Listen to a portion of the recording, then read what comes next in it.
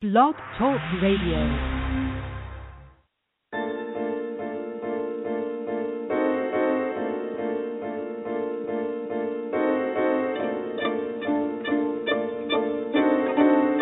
Good evening and blessings, and welcome to another installment of the Gist of Freedom Estate. This show is produced by acclaimed historian, educator, and author Leslie Gist, and serves as our weekly live online discussion to celebrate the African American experience by honoring all the people, past and present, black and white, who, with faith and focus, are preserving our rich history through literature, the arts, the skilled trades, and the humanities. We thank you for joining us tonight, and we'd love you to be a part of tonight's discussion by calling in with your comments or questions to 347-324-5552.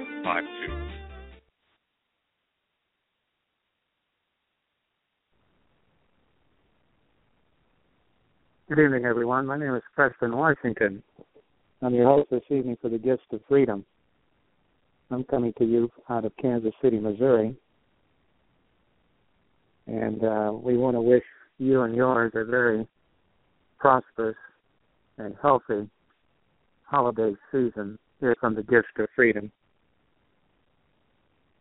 What we're going to do tonight, since we are in the season of Christmas, is to present a clip from William Still's book, The Underground Railroad, wherein he depicts a very daring escape by a loving couple, which started on a Christmas Eve. And the couple... Okay. Hi, Preston. This is Leslie Gist. Tonight we have a great show. We have police officers on the line from the 100 Black Men in Law Enforcement. Are you on the line, sir? Yes. Okay. Thank you. Okay, that's the 100. Say that again. Hello? Oh. Hello? Yes, this is Eric Joseph, 100 Blacks in Law Enforcement.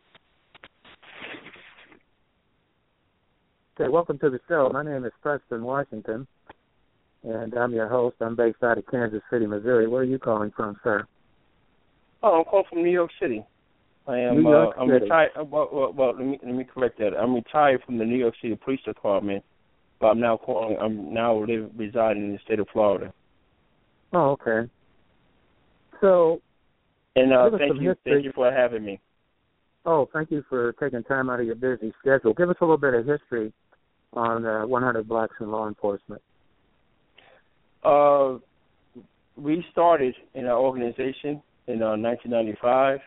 And basically, we're all black men in law enforcement in the tri-state area. That includes not only New York City, but the state of Connecticut, the state of New Jersey, and the state of New York, and various law enforcement agencies and various ranks within law enforcement. Most of our organization is comprised of New York City police officers. Okay, I see. I know there was an organization back in the late 60s, early 70s known as NOBLE, which was the National Organization of Black Law Enforcement Executives. Right. That's not an offshoot of that. No, not at all.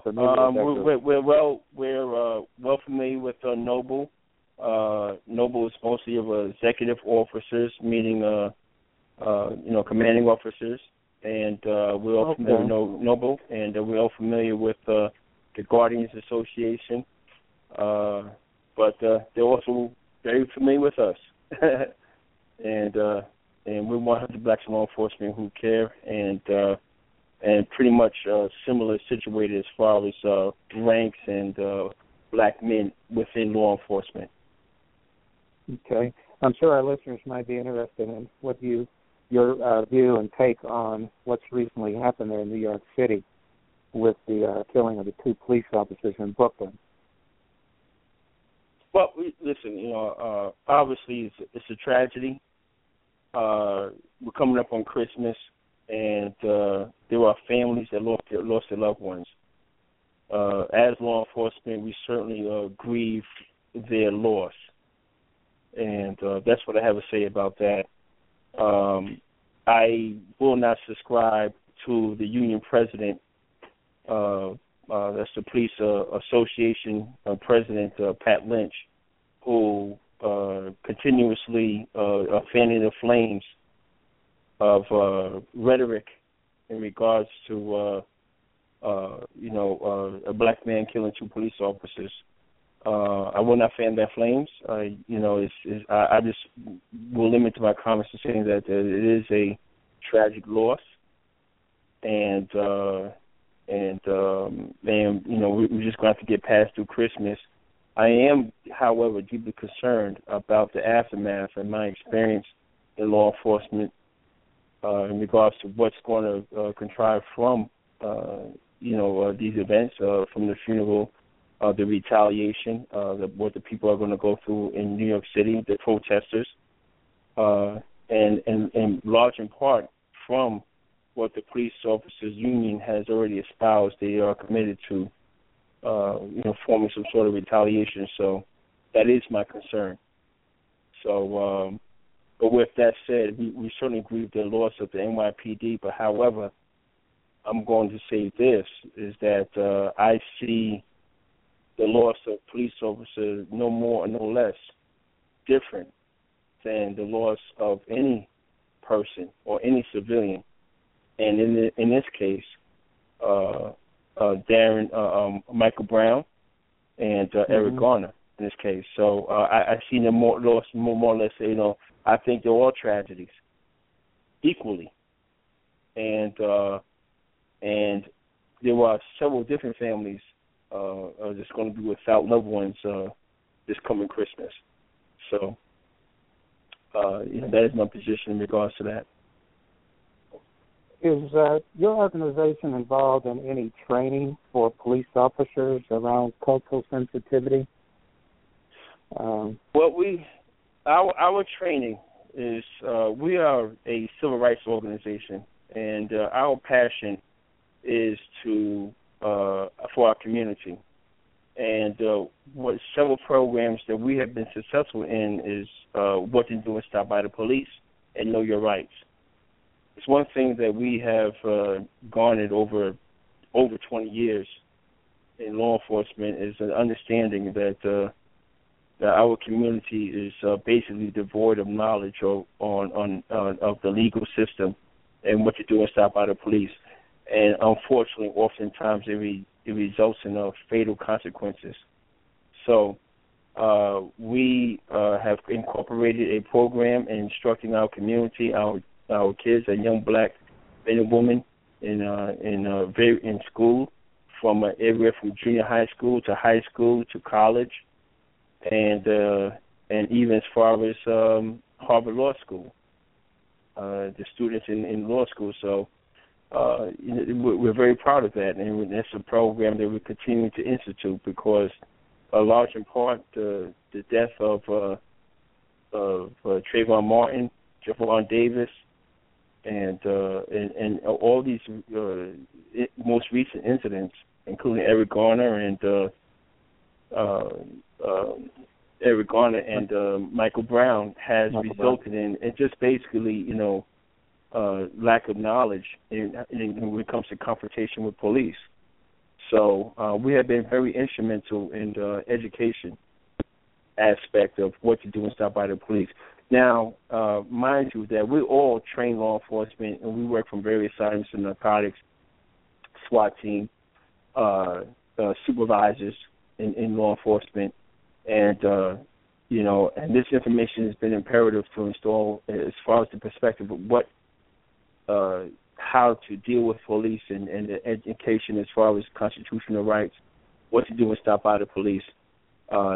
This has been very successful in our community, and we're committed to doing that.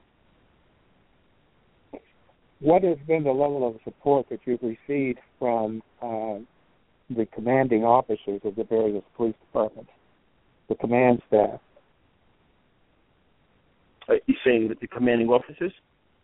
Yeah, you've gotten support from the command staff in these various police departments in which your organization is prominent, and backing your educational programs, support for those educational programs.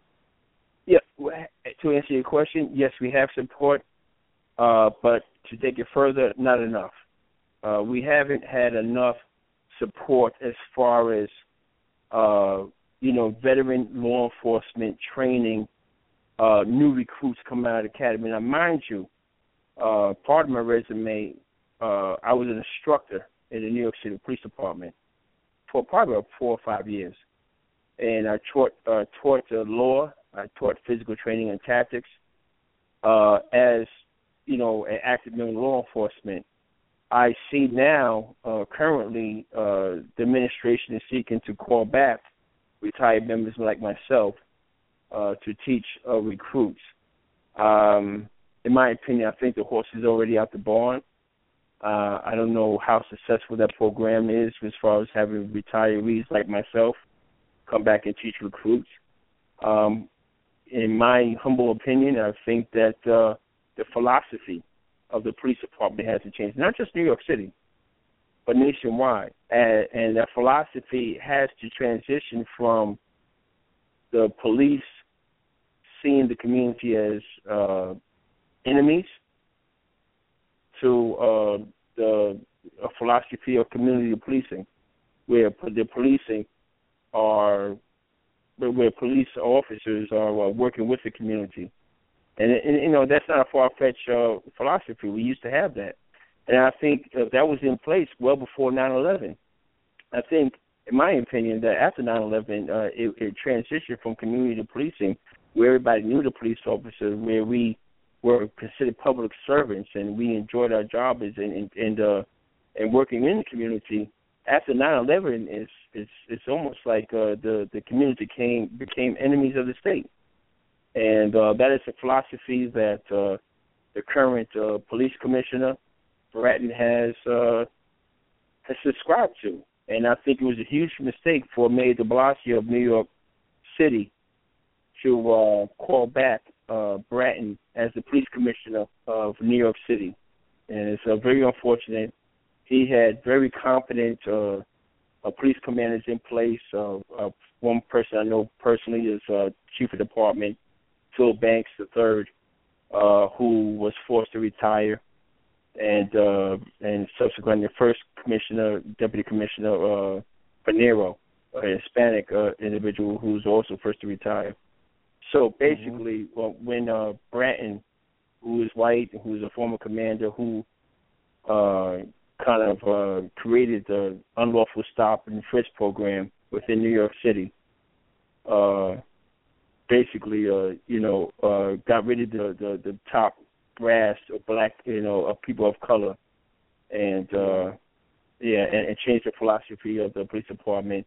And we hold Mayor de Blasio directly responsible for that. Speaking of philosophy, what about the philosophy of personnel decisions, particularly in recruiting? I know here in Kansas City, I was on the police department here, 1965 through 1980. Wow. And it always amazed me. Yeah, it always amazed me the level of people that they hired who seemed to come onto the department with antique ideas, if you will. In other words, they thought like their grandfathers thought. What is the personnel philosophy there in New York City and other cities where 100 black officers are involved? Are there psychological tests? Is there anything that needs to be done, corrected in that area of recruitment? Well, I don't think it's so much recruitment as much as discipline. Discipline and order, the good order of the police department. What I mean by that is that you can hire individuals. We certainly, I'm certainly like the Kansas City Police Department. There's a psychological test, a background investigation, everything that you go through to become a police officer. But there's one thing that we cannot train our police officer is racial animosity. People are racial animus.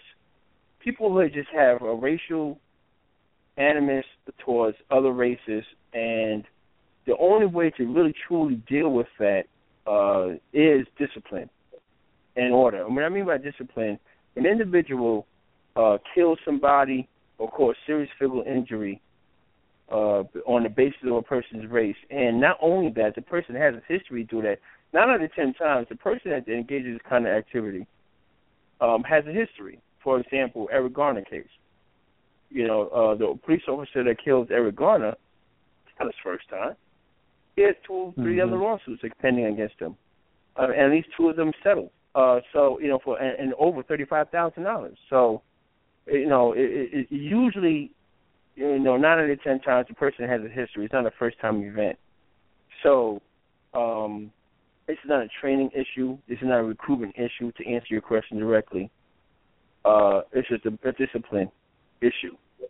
And in order to deal with that discipline issue, there has to be justice in the criminal justice system. And when you don't have criminal justice system, which is large in part, really the impetus of a lot of the protests that's going around the country, when people see that, it calls for outbreak of violence, and that's my opinion. Yeah, well, it seems like a lot of that behavior that a lot of police officers might come into that job with, they come in with learned behavior, and they have to go through a process of unlearning that behavior. And that is looking down on people of color, having certain opinions about people of color, etc. Excuse me, I wanted the callers to know we have some callers on the line. We see you, and we will be opening up the lines here in about 2 to 3 minutes. And we appreciate your patience here. And, okay, so what really needs to be done? If we talked about recruiting, you see it as a matter of training. No, I hope you didn't misunderstand what I'm saying. It's not a matter of training. And let me be very clear. We always can use training. Training is essential to every police function. I don't think anybody would dispute that. So, we could always embrace training and continue with training and tactical training. One thing that I did do as an instructor, I was a tactical training instructor. I believe in training and as far as tactics, as far as survival. But that's not the point. My issue is not training, it is discipline. When I say discipline, when a police officer commits a crime, when a police officer violates the policies of the department, he should be disciplined accordingly. And charges should be brought forth accordingly if death or injury results. That is the issue. The issue is not training, it is discipline. And it is a matter of sometimes, unfortunately, criminal charges that need to be brought. In the case of Darren Wilson, in the case of the officer that killed Eric Garner, it's not a matter of training.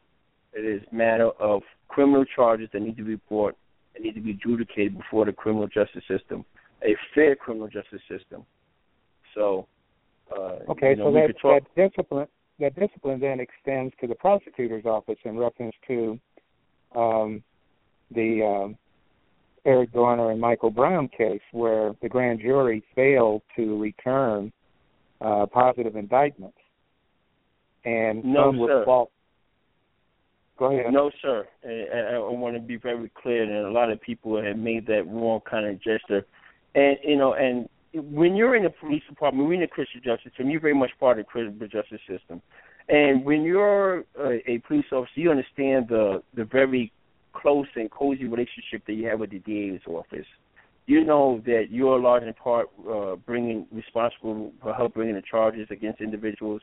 You know sometimes that police officers have personal relationships with prosecutors and state attorneys. This is not unusual.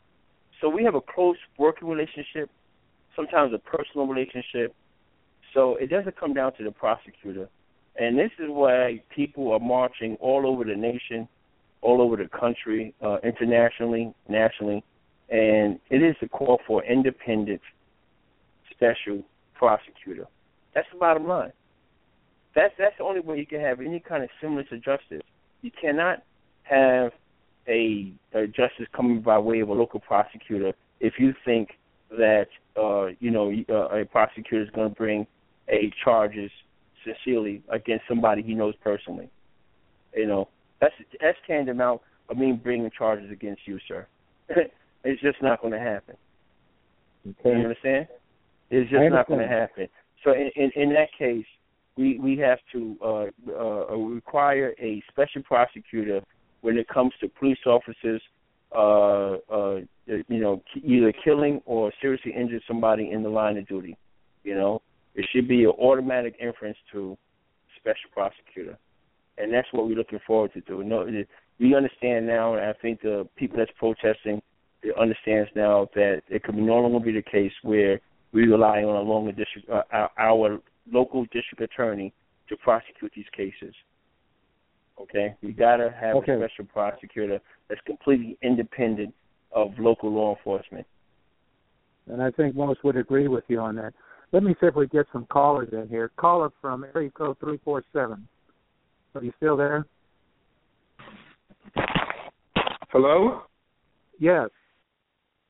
Oh, I didn't know that I was going to be contacted, but in any event, just want to commend Eric Josie from 100 Blacks in Law Enforcement.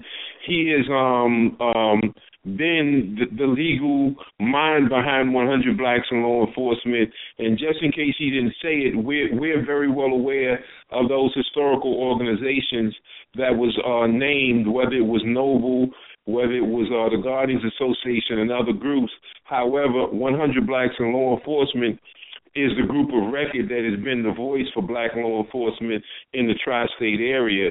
These organizations, honestly, have not been seen, have not been heard on the critical issues that ill affect our community. So 100 Blacks in Law Enforcement, if you come here to New York or in the tri-state area, they will tell you we're the ones that have defended black law enforcement that's been under attack. We have defended our community. Certainly when white cops have killed black cops, those organizations are not seen or heard from. It's 100 Blacks in Law Enforcement that will defend black officers in those particular situations. So I just want to say that I joined with Brother Eric Josie in that our condolences go out to the families of those police officers, and certainly this is the worst time of the year. If there is a worst, this is the worst time of the year for anyone to have to endure that type of hardship during these holidays that you spend without your loved ones. But I believe that it had nothing to do with the current protests that are going on all over the country. I think it was an individual act. I think this it had nothing to do with the protest rhetoric that's been going on across the country, because what they're saying is right. The two primary things that has been said for the past 4 months has been hands up, don't shoot. There's nothing anti-police about that, or the saying about I can't breathe. There's nothing anti-police about those sayings, and those have been the prevailing thoughts of people that have been demonstrating and protesting throughout the country, and some police departments have took offense to it. Certainly you're talking about the state of Missouri. The police department in St. Louis took offense to 5 players from the St. Louis pro football team and just coming out with their hands up. That's all they did. All the Rams did was they just came out with their hands up, and the police department demanded that they be disciplined, wanted them fired, and then wanted a public apology from the NFL as well as those 5 players, all for just putting their hands up. So when you juxtapose that with Pat Lynch, who's the president of the PBA right here in New York City, the way he's fanning the flames, the worst rhetoric is coming from professionals. It's not coming from civilians, black civilians throughout the country. The worst rhetoric that I've seen and heard is actually coming from the people that are paid to be professional, the people that are paid to be public servants. So I commend Josie for so much for the legal work that he has done, and the fact that 100 Blacks in Law Enforcement is trying to teach our community how to de-escalate these situations that come out. Our what to do when stopped by the police has been televised. It has been all throughout the Tri-City area. I remember me and Eric is going as far as Jersey and taught people what to do when stopped by the police. So I think that when all is said and done, reasonable minds need to come forward and understand that with the death, and it was truly an execution of those two police officers, that should make reasonable minds come to the fore, as opposed to Patrick Lynch that's fanning the flames, that's trying to make the police department into a them and us situation where there will be clear hostility from roll call all the way to the end of one's tour, with the view that the black community is somehow an enemy. So that's the thing. Yes. Yeah, we appreciate the call. I have someone else on the line, I believe, from the St. Louis area, and we appreciate the comments. Right, thank you. Okay. Area code 314. Are you there, 314? How about area code 381?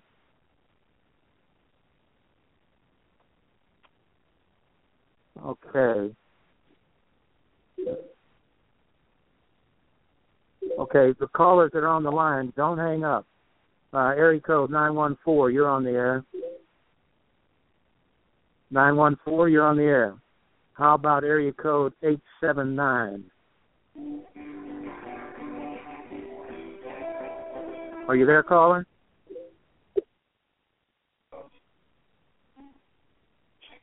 I hear somebody there. Is that 879 area code?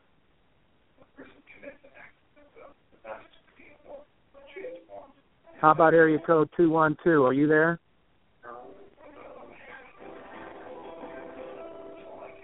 Are you there, caller?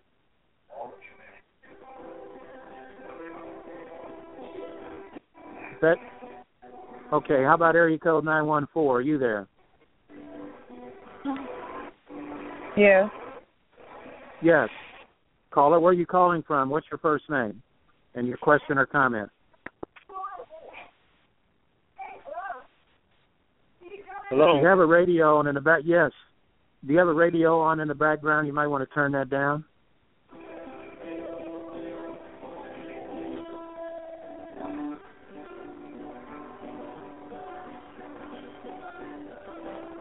Okay, area code 494, are you there? Okay, Eric. It we're seems back like you got a lot now. of callers, but for some reason I hear music in the background. Nobody's really responding. Go ahead. Exactly, a lot of background noise there. A lot of times people don't have their radios or TV on and create the feedback that they can't hear me. Oh, okay. It seems like the music stopped. If you could reach out to somebody. Okay. Okay. Well, it'd be area code 914 or 494 if you're there. Okay, well, the engineers will notify us if anyone should call back in to the program. I thought that the caller that did get through brought up a very interesting point in reference to police professionals, their response to some of the demonstrations by other professionals. He mentioned the St. Louis Rams players who came out on the field with their hands up gesture. I think a couple of players in the NBA during a warm-up for the basketball games were wearing "I Can't Breathe" T-shirts and whatnot. So I thought he brought up a very excellent excellent point there. What about police residency requirements there in the tri-state area when you're recruiting? Is there a residency requirement?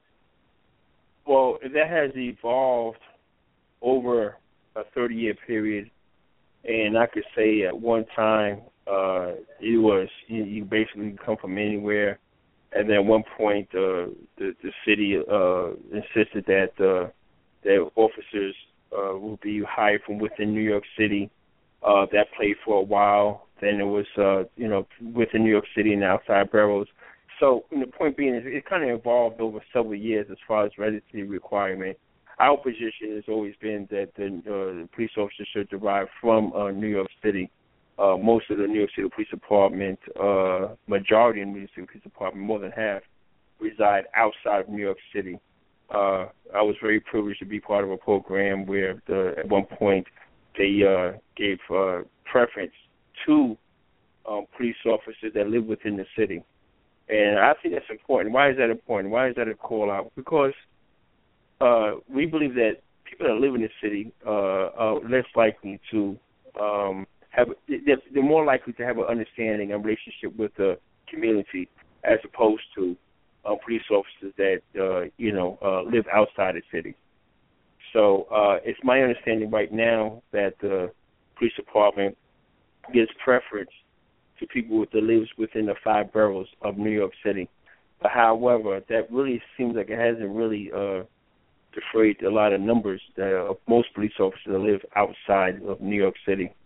And I don't think that's a huge issue as much as the command structure, I think, that command and leads the police department. For example, the current police commissioner is William Bratton. He's from Boston. He's originally from Boston. He led the Boston Police Department. He came to New York City for a period of time, then left to go to Los Angeles, and currently, right now, is commanding the New York City Police Department. So how seriously can we take, a demand on New York City police officers if William Bratton himself, is not originally from, or even from the ranks of New York City Police Department? He was never a police officer within New York City, and nor did he go up to the ranks of New York City. He was always imported from from outside agency, which is Boston originally. So we take great issue with that.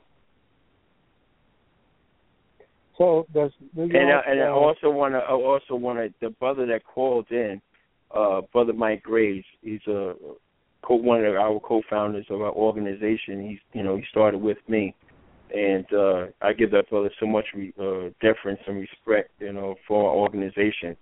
He brought up excellent points, and also has a historic background of our organization. He's absolutely right.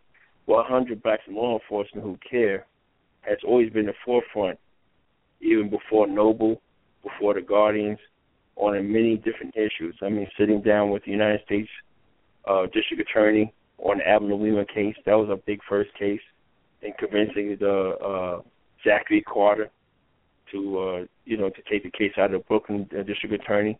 Now, this is a police officer that involved in a case that sodomized a Haitian immigrant with a nightstick within a police department, on duty, in uniform, within the New York City Police Department, sodomized with a nightstick, and nobody ever believed it.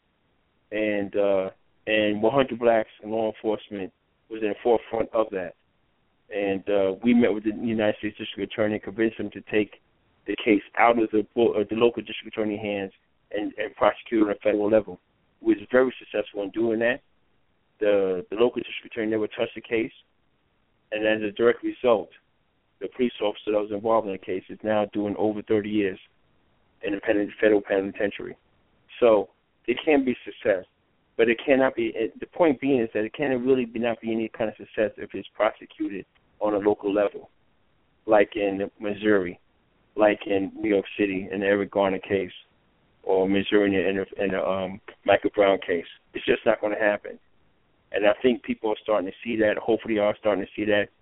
And I hope and pray that the deaths of these 2 New York City police officers, which is tragic, will not set back the protests, the legitimate protests that's going forward nationwide and in fact, internationally.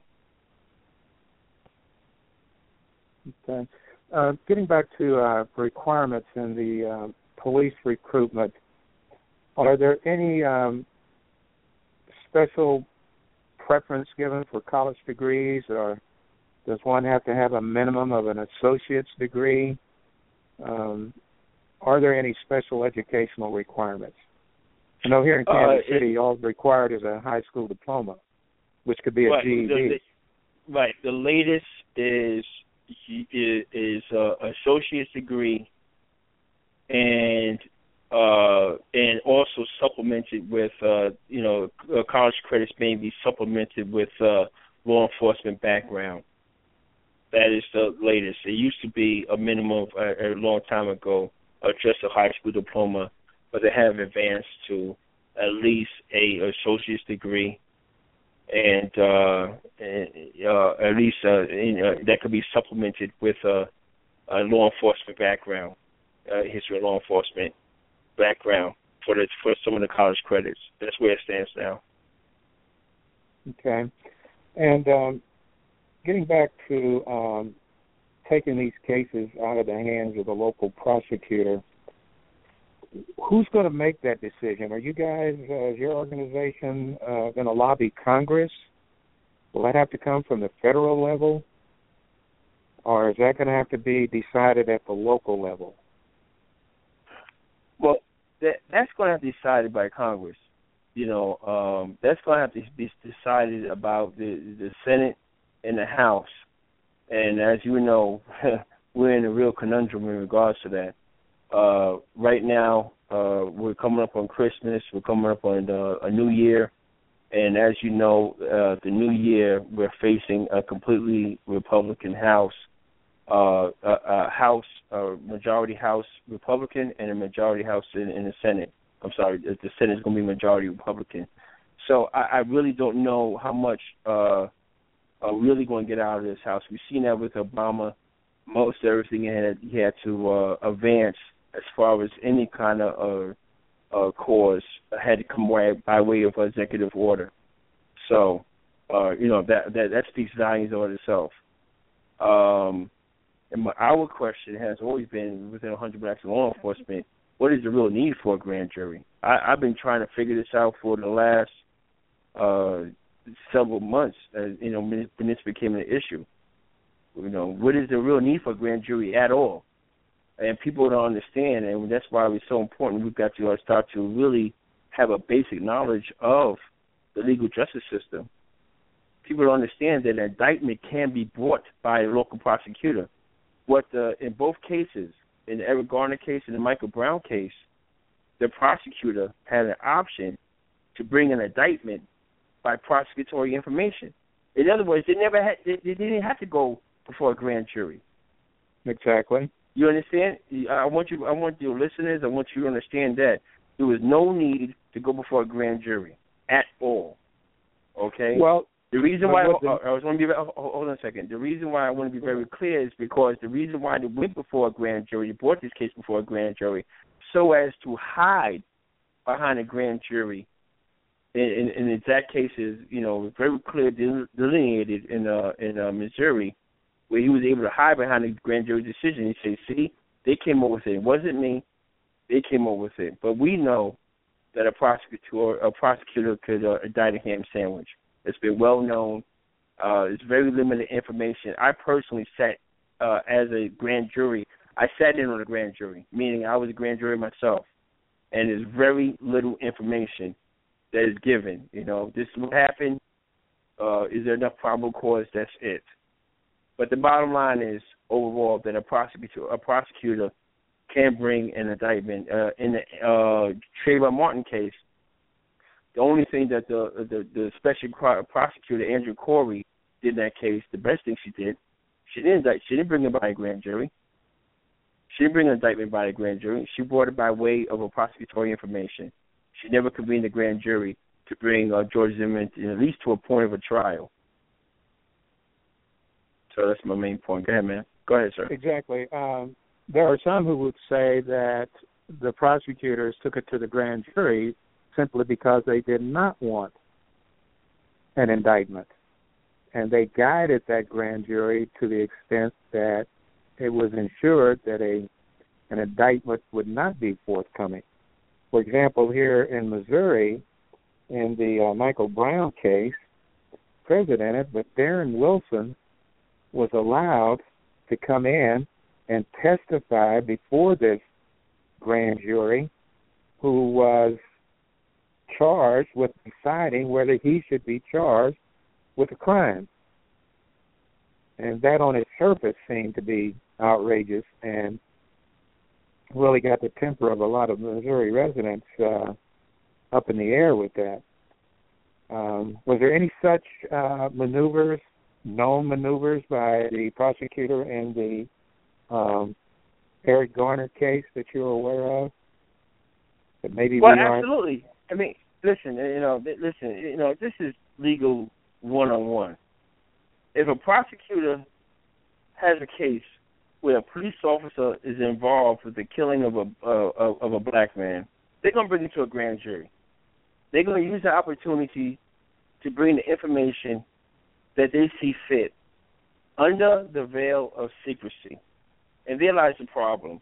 We will truly never know the information that was brought forth in either one of the cases. The information that was brought forth is, first of all, there's no information that was released in the Eric Garner case in Richmond County of New York City. None was released. And the information that was released by the prosecutor in Missouri, we will never know the extent of what was released and what wasn't. All we know is what he claims that he released. So we're not. Exactly. We got to stop being in a position to be bamboozled and hoodwinked. The bottom line is we're talking about a very low threshold of probable cause, period. Whether the case advanced forward to a trial. Both cases should have had at least produced a trial, a public trial, so that we could vet the information, people could understand what's going on. That is a true criminal justice system. That didn't happen here. And that is why the people are outraged and losing their mind. People are livid. I mean, if you want to just say, for example, you know what, let's just put Michael Brown case to the side for a minute, even though I thought there should have been at least an indictment in that case.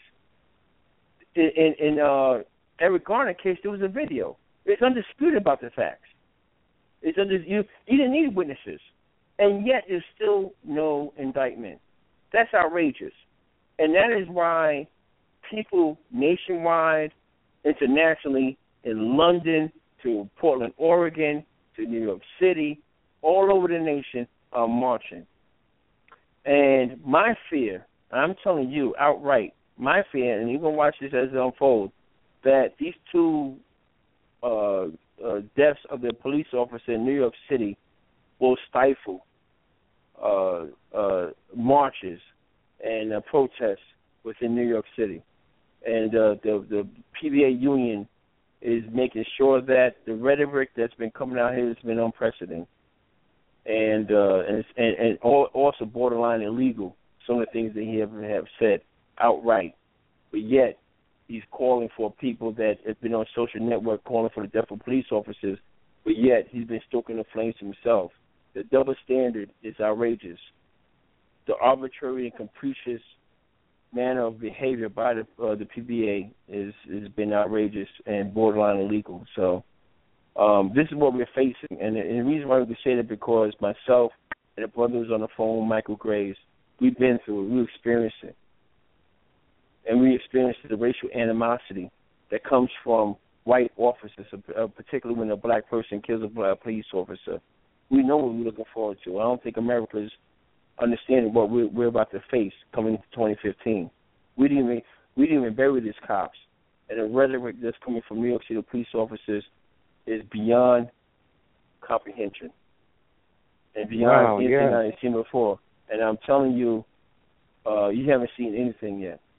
And this is what these two New York City police officers is going to malaffect protests nationwide, because this is going to be some sort of green light for police officers nationwide to start cracking heads of protesters in the street, and somehow it's all going to be justified. And this is not something that I'm making up. It's not something that I'm just, this is something I witnessed over years. Yeah, I'm sure you're over not. years. You feel what I'm saying? This Exactly. is something I I witnessed. feel you on that. Yeah. This is something I witnessed over the years that I could base it on. We could cite cases on where white officers have shot and killed black police officers. So you're talking about white officers killing black police officers, let alone civilians. Mm-hmm. And you don't even hear about it. Some of the officers live, some of them have died. And this is what myself and Michael Graves, the brother you just talked to earlier, has been dealing with on a regular basis. So I'm hoping that, your callers, you'll be able to reach some of your callers and we'll be able to hear their opinion. Because before you get to the caller, I just want to say this. As I said before, of course, as law enforcement, our heart goes out to the families of law enforcement that lost their lives. But at the same time, people hated Malcolm X when he made a quote. He made a statement when John F. Kennedy was killed. And he said, the chicken has come home to roost. Exactly. People lost their mind. But if you think about it, it's a biblical principle. What you sow is what you shall reap. When you sow violence, when you plant violence, you will reap it. And violence has been planted for years of black men have been killed. At some point, it's going to revisit you. I didn't make this up. Malcolm X said this. And it's true. This is a biblical principle. True. God, not only that, God has said this when he said, what you sow is what you shall reap. What you plant, what you plant is going to grow. In America, and the police departments have sown many black deaths in the ground. And unfortunately, I'm telling you, I people may disagree with what I said. People may resent what I said, and especially coming from a police officer. So I like to hear from law enforcement. I've been there. We've been there. And I'm telling you, we're sowing death, and it's reaping upon us now. Where individuals feel so inclined, it's just a natural human instinct to defend yourself at some point. There are many people ready to die at this point because they feel that they have no hope. And that's the honest to God truth. And I'd like to hear what your callers got to say about that. Okay, I would agree with you wholeheartedly. Before we check on the callers, have any dates been set for these officers' services as yet? I'm sorry, what was that, brother? Have any dates been set for the officers' funerals, or is it too early? No, none has been set yet. The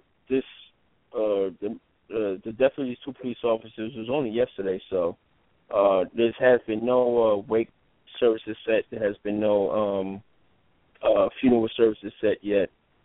Not as yet to answer your question. And okay. I was just set before the next 2 weeks is over that there will be information in regards to the wake arrangements and the funeral arrangements for these two officers, because I suspect that it's going to give opportune time for police law enforcement nationwide, all over the country, to respond, which is typical. And when it comes to a police officer, a fallen brother, officers come on from all over the country. So I would say within the next 2 weeks, certainly after the holidays. I don't see any kind of arrangements. I don't foresee any kind of arrangements being made before the new year. Okay, well, we'll certainly be on the lookout for that. And right now, we've run out of time, Eric. Before we go, is there contact information for your organization? How will our listeners be able to stay in touch with you, contact your organization, etc.? Absolutely. Once again, our organization name is 100 Blacks in Law Enforcement Who Care. 100 Blacks in Law Enforcement Who Care, and our website is 100blacksinlawenforcement.org. 100blacksinlawenforcement.org, and our office number is 718-455-9059. Once again, it's 718-455-9059. For those who are in need of assistance, need legal advice, or just want to talk, we'll be happy to. Just give us a call during normal business hours, and we'll be happy to respond to your call. Are you available to police departments outside the tri-state area? Absolutely. I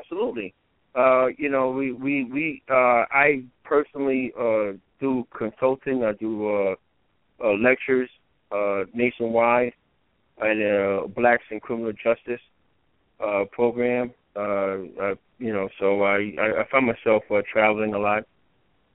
Absolutely. If anybody feels the need to, want to participate in our program, what to do about stop by the police, know your rights, feel free to give us a call at 718-455-9059 or visit us at our website. But that's our direct communication. Great. Really appreciate your taking the time out of your busy schedule to join us here at the Gifts of Freedom. My guest has been Eric Josie, 100 Blacks in Law Enforcement Who Care. And again, that contact information is 718. I appreciate that, brother. You're the only one to get the whole name correct with the Who Care at the end. Thank you very much. Yeah, well, I think that's Thank you. I think that's extremely important. And right. 100 Blacks in Law Enforcement.org is their website, and their phone number is 718-455-9059. Eric, thank you again for joining us here at the Gifts of Freedom. Brother, thank you for having me. Okay. Thank you. Okay, good night. Good night.